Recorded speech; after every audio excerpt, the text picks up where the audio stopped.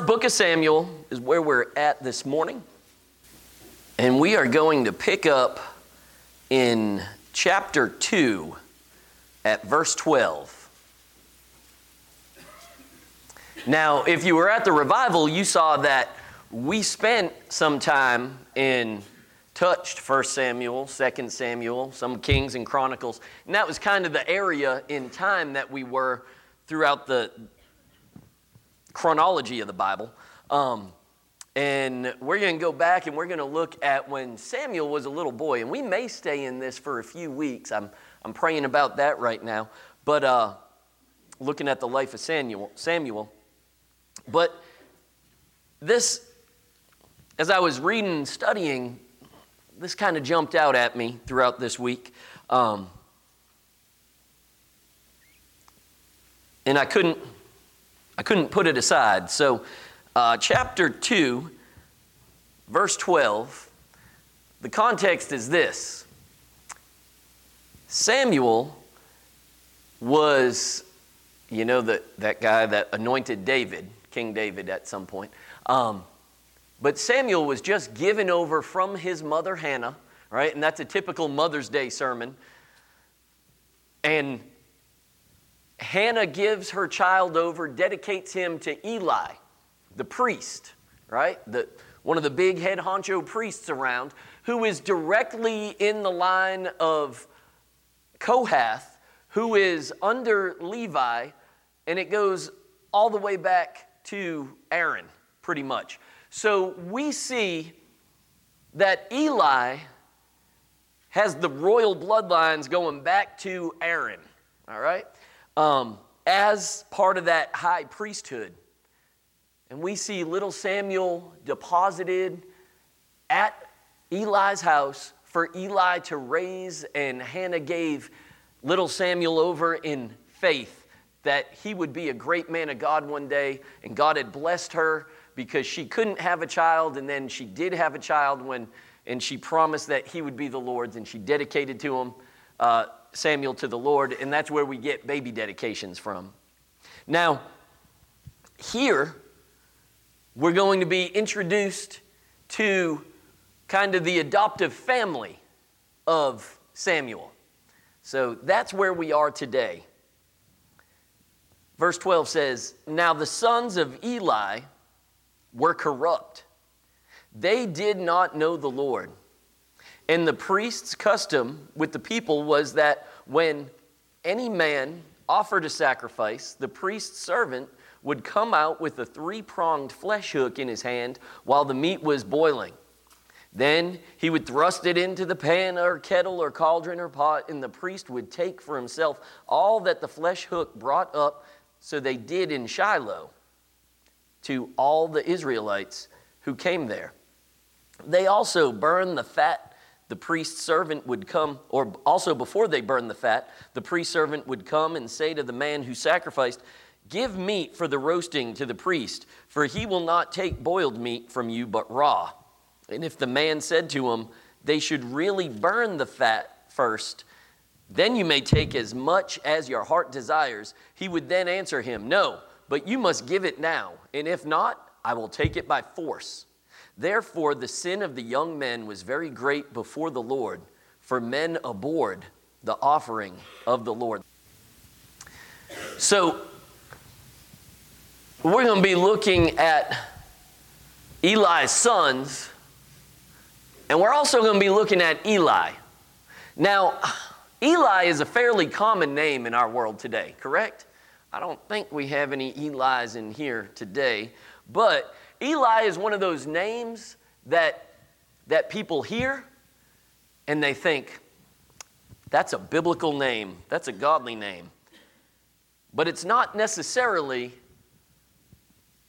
one of the names that you would probably want to name your kid. And I got a friend whose son his name is Eli, and I'm going to have to razz him about that. But, and some of y'all know him. But anyway, Eli was the dad, and these boys were corrupt. And the first thing I want to talk about is the corruption of the sons. Man, What's it mean to be corrupt? It means tainted, right? It means impure. It means not holy. But we have here the sons of the priest, one of the head priests in the land, God's priest, and these sons are corrupt. And you heard what they did. They would send servants, their servants, to people who were given offerings. Now, let's look at Shiloh, and let's just step back a little bit. Shiloh, this is before there was a temple. Remember back in Moses' day, they set up the tabernacle, the big tent, and that was basically the temple? Well, that tent was set up at Shiloh, and the priests were there, and they were outside, and they were ministering at that tent, in that tent, and around that tent for the Lord. And people would come, and they would bring sacrifices. And when someone brought a sacrifice, they would kill that sacrifice, and they would hand over the animal to the priests, who then would butcher it, boil it, all that kind of stuff.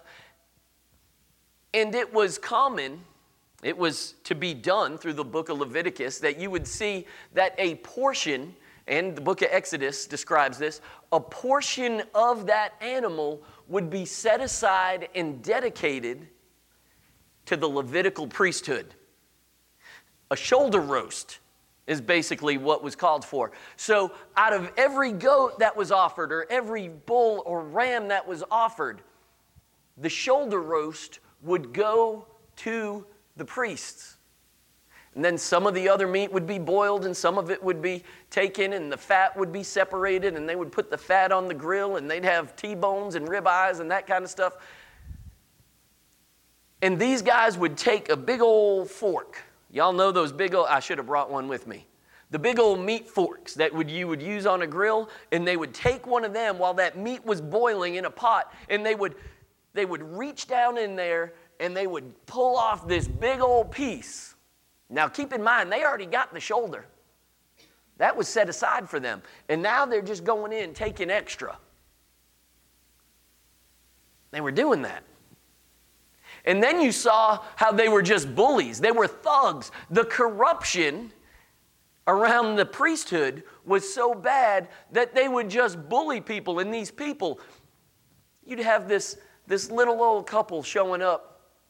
And the man is presenting his sheep offering or his lamb, and he's bringing it before the Lord. And they would do all this at the tent of meeting, right in the gate of the tent. Not in the tent, but at the gate of the tent, the threshold. And that man would slaughter his lamb, and it would die, and the priest would take it, and they would butcher it up, and that man would take the pieces that the priest was divvying up, and he would take them and give them to the priest as the offering to God. But these priests, they were like, that piece is never going to see the altar because it's going home to my house. I'm going to take that. I'm going to keep that. That's my cut. It's no longer your offering before God, but it's going to me. And the guy would say, no. Put it on the altar, burn it up, then take it, then keep it. I don't care what you do, but that is my offering to the Lord, and you're going to rob me of that.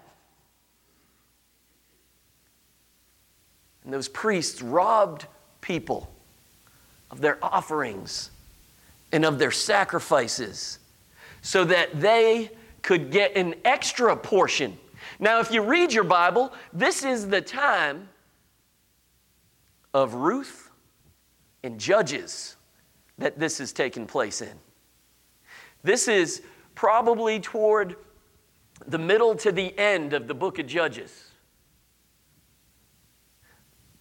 Those are the contemporaries that you would read about. What do you know about those times? There was famine in the land. People in other countries were coming in, and when the crops were growing, they were stealing the crops. That's what we read about throughout Judges. It's what you see in the book of Ruth. There were issues, there were famines, there were raiders around, and these priests They're going to make sure they get their bellies full. And they're abusing their power and their authority. And they are just corrupted all the way through. What's interesting is that they grew up in church. I want you to think of this. They were in church and around church and watched their father perform religious ceremonies and all this stuff as the priest of Israel. They saw that up close with their own eyes. And I believe they got so familiar with it that the holiness of it all and the worship of it all disappeared, and it became a means to an end of getting what they want. We got to be careful of that in life. Sometimes we, as a preacher, as a pastor, I know that if I'm not careful,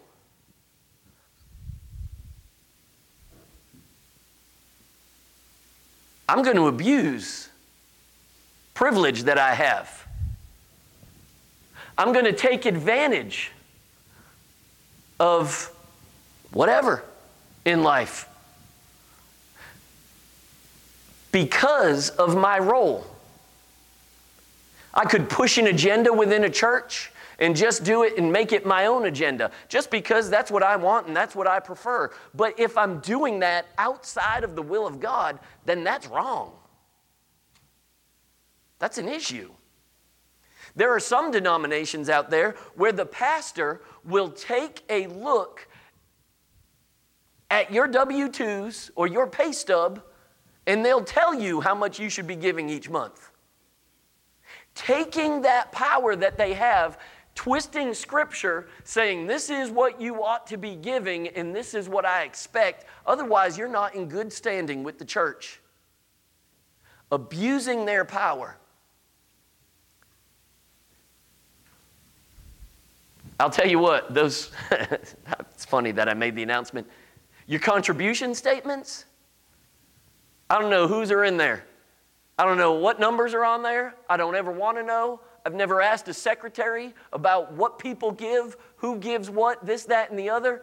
That's between you and the Lord. That's none of my business. I don't ever want to know. I will never ask. Now, what I will tell you is that these guys that were corrupt, they were involved in everything that came through that temple. They had their hands on it all, and they wanted to control it. And they didn't care about the outcome. And do you notice that they caused people, other people in Israel to abhor or hate to bring sacrifice? Look at that verse again. Verse 17. Therefore the sin of the young men was very great before the Lord, for men abhorred the offering of the Lord. People got to the point where they said, it doesn't make any sense for me to make the journey to Shiloh, which may take 2 to 3 to 5 to 7 days to get there, to present their offering, to only have it stolen and never go to the Lord. These guys realized the offering that I want to go to the Lord is going to these guys. These greedy folks who are going to grab it, snatch it, keep it for themselves. People began hating that. What's the use? Have you ever felt like in your life you've dedicated time, you've carved out time on a Sunday, on a Wednesday, whatever it is, and you said, I'm going to go to church and I want to be around God's people and this, that, and the other, and you get there and you feel like, why did I even go? Nobody talks to me. Nobody cares about me. Nobody's concerned about me. Nobody, and this, that, and the other. Just wasting my time. May that never be so here.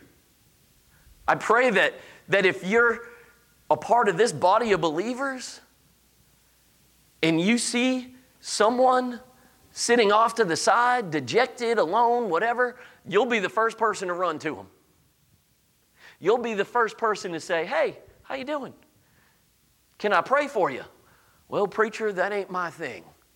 Well, Christianity ain't your thing probably either. That's just tough. But go and pray with that person. Talk to that person. Be a friend. Be a brother or a sister to that person. Don't let corruption seep in. So what ends up happening? These guys are as corrupt as could be. But let me just stop here. There's corruption in the house of God with these two, but let me just bring hope. Because their dad is the high priest of God, right? Their dad is the priest. He's going to set things straight. And we're going to see in these next verses to come, he's going to call them to the carpet and be the man of God that he ought to be, right?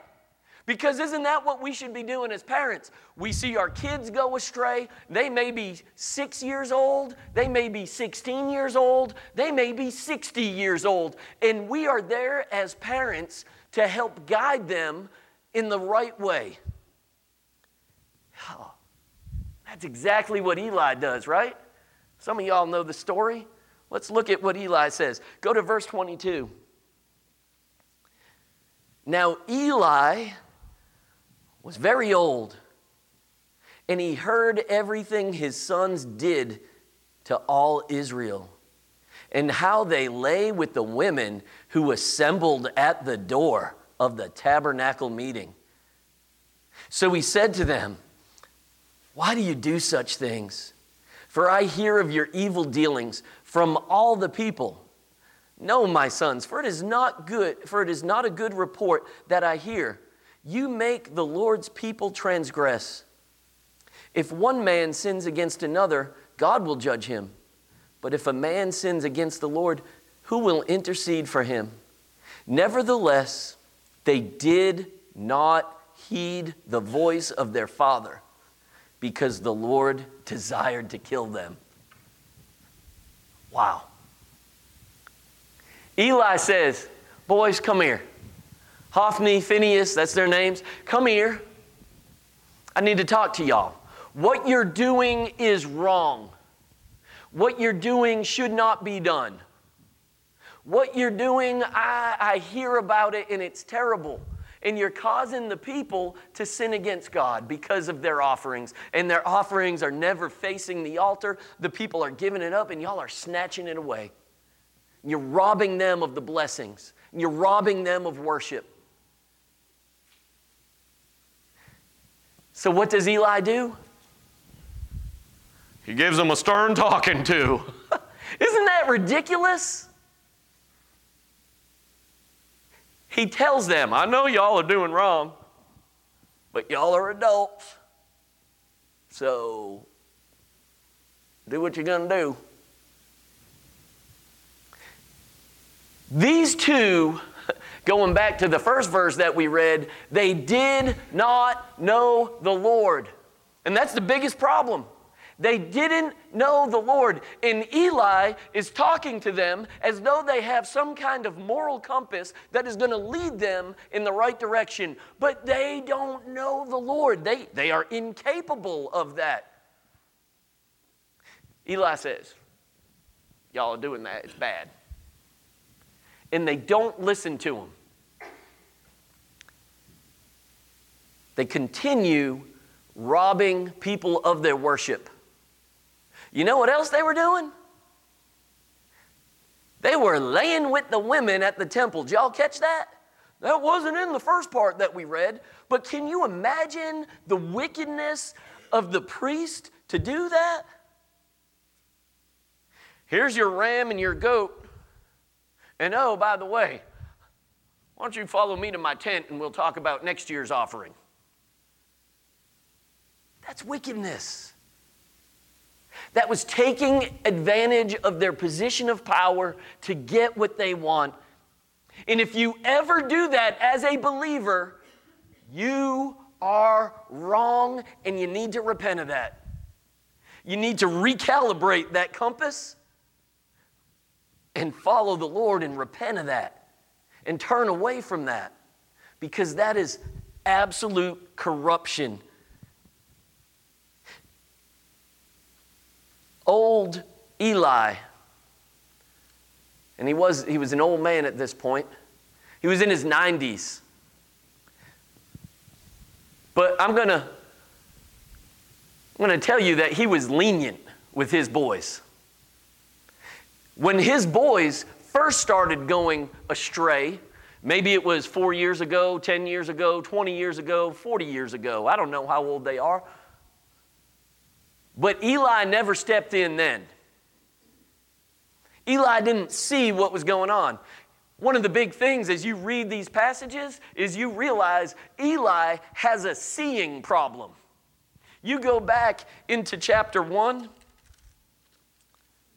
and verse 9. Eli the priest was sitting on the seat by the doorpost of the tabernacle of the Lord. He was around there and he was seeing what the boys would be doing.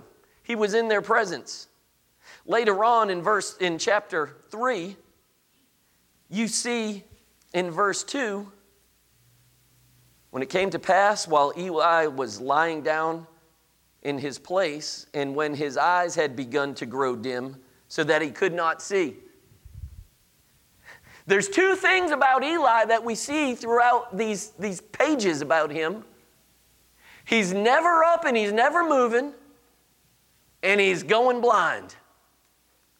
And those two things, I believe, play into the corruption of his sons. Because he's always sitting or laying around whenever he's mentioned in the Bible. Every time you see him, he's sitting or laying.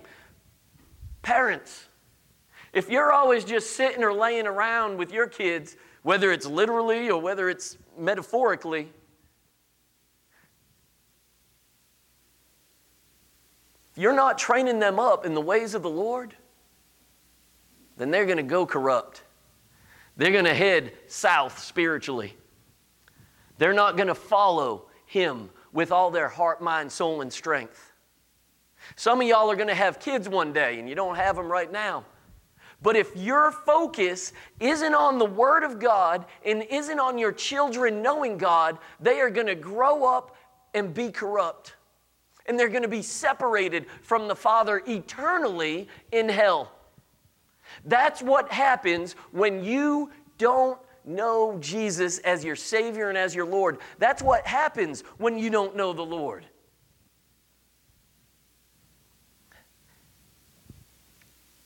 It breaks my heart to think that Eli, who other than his sons and in his family was a pretty good fella, but he's going to reap what he sows with his sons. Never once is he up and instructing them. Never once after he reprimands does he say, boys, y'all are done.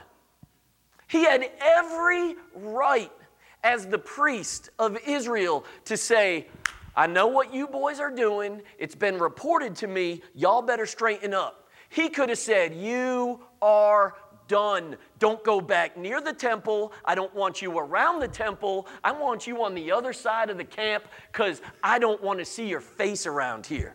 We'll fix the relationship in our family later, but as far as now, between you and the people of Israel as their priests, you are done. Every right he had to say that, but he didn't. Why?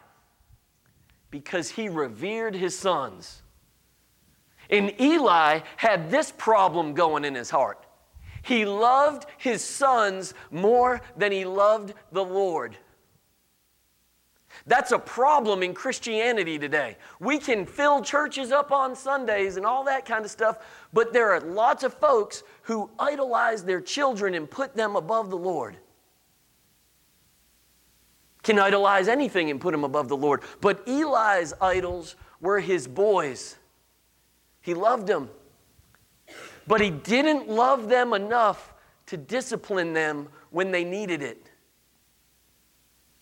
He was too busy sitting around, laying around to do what he needed to do with them to guide them in the way that they should go.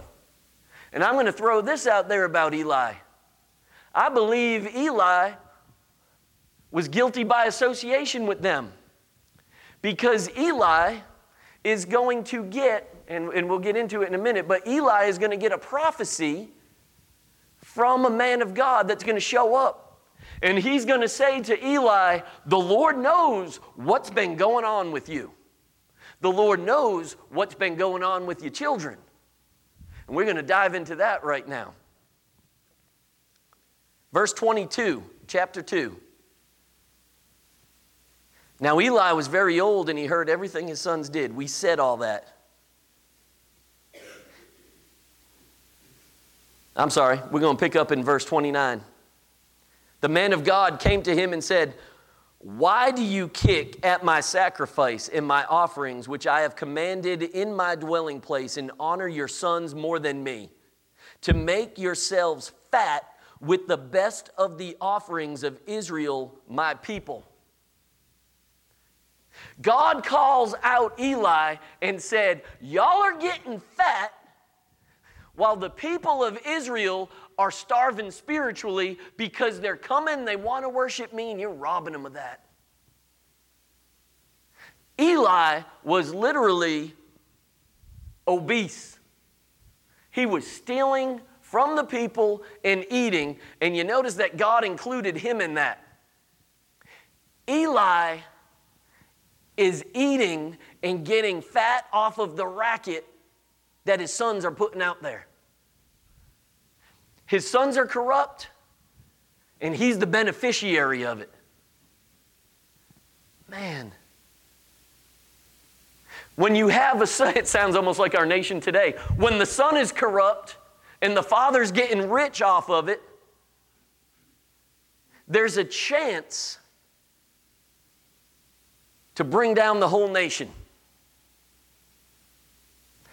We've got that right here. Now, Eli, who is God's priest, and you see it later in this book, God refers to him as his priest. He didn't totally disown him. That man comes and he says, now this shall be a sign to you that will come upon your two sons, on Hophni and Phinehas. This is verse 34. In one day they shall die, both of them. This man of God says, you know, here's what's coming down the pike for you. Your sons that you've put above me, that you honor more than me, they will both die, and it's going to be in the same day. And that is going to be your punishment.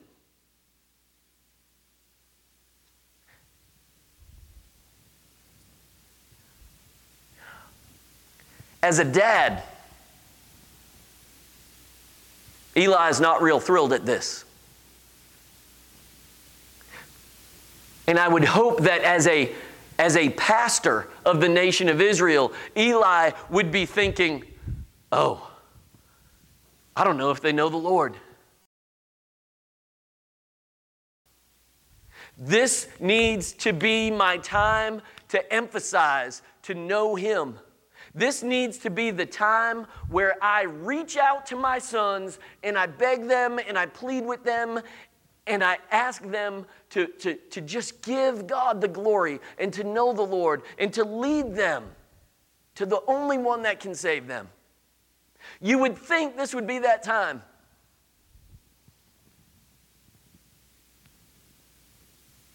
But we don't ever see that happen.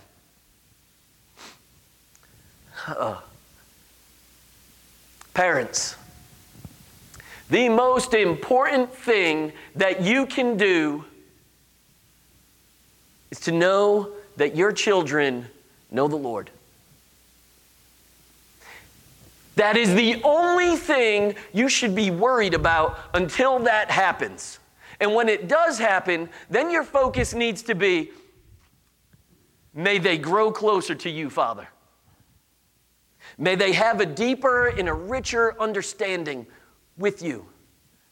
Because if they're not believers, if they're not saved, then they're excluded from heaven. And they enter the lake of sulfur and fire, where there's burning and gnashing of their teeth. And they will be separated from eternal life forever.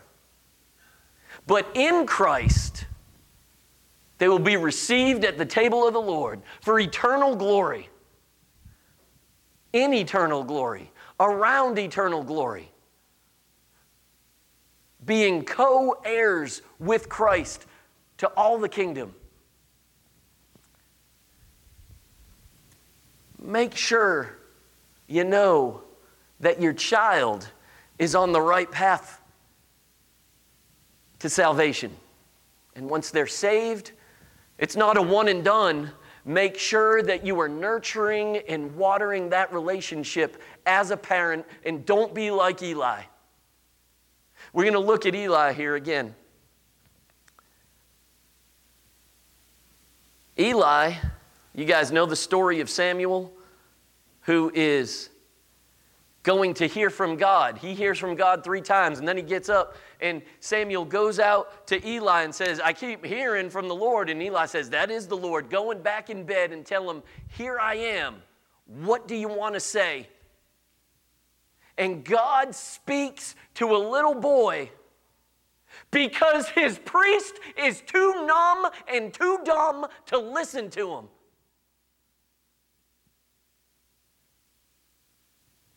Oh, y'all, this is the part that really breaks my heart preaching today.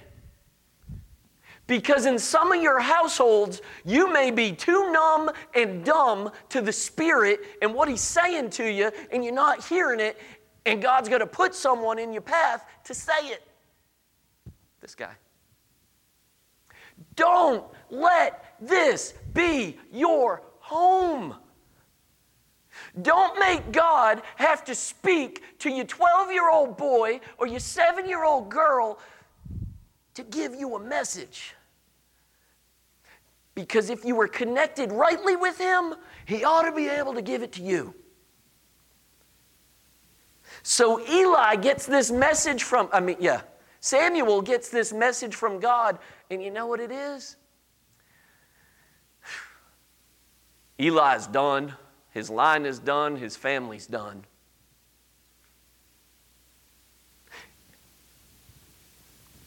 Samuel gets up. Eli says to him, so, what did the Lord say to you last night? And what Samuel say? He gives it to him straight. Doesn't sugarcoat it. Doesn't avoid the situation, doesn't avoid the topic, says, Eli, it's over.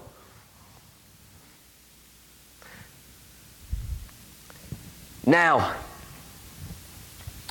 Phinehas, one of the sons, had a wife that was pregnant. Phinehas and Hophni, because there is some turmoil with some of the enemy city-states around them, they're getting ready to go out to battle. And you know what they do? They say, we're going to war. We are the high priest's sons. We are going to carry the Ark of the Covenant into battle with us, and we are going to win because God's on our side. Isn't that just sad? Like the reality that these two are living in? Because they're unbelievers and they think that they have the blessings and the benefits of God. Those are like the folks that are lost as could be in this world, but they wear the little cross around their neck and people go, oh, he must be a Christian. She must be a good Christian woman. Just because they got a cross on their neck or on the butt of their jeans on their pocket or something. Oh, they got them good Christian jeans on. No. God could have, wanted to, He could have and was willing to lead Hophni and Phinehas into His goodness, into His righteousness, to lead the nation of Israel to truly worship Him, but these guys didn't know the Lord, and they couldn't. And their salvation, or lack thereof, was on them. And now God is looking at them and He's saying, and now it's my pleasure to take them out. Because they've had ample opportunity to bend the knee. Right here, They take the Ark of the Covenant out to battle. The enemy wins. The Ark of God is stolen. Hophni and Phinehas both die that day. And then we have chapter 4.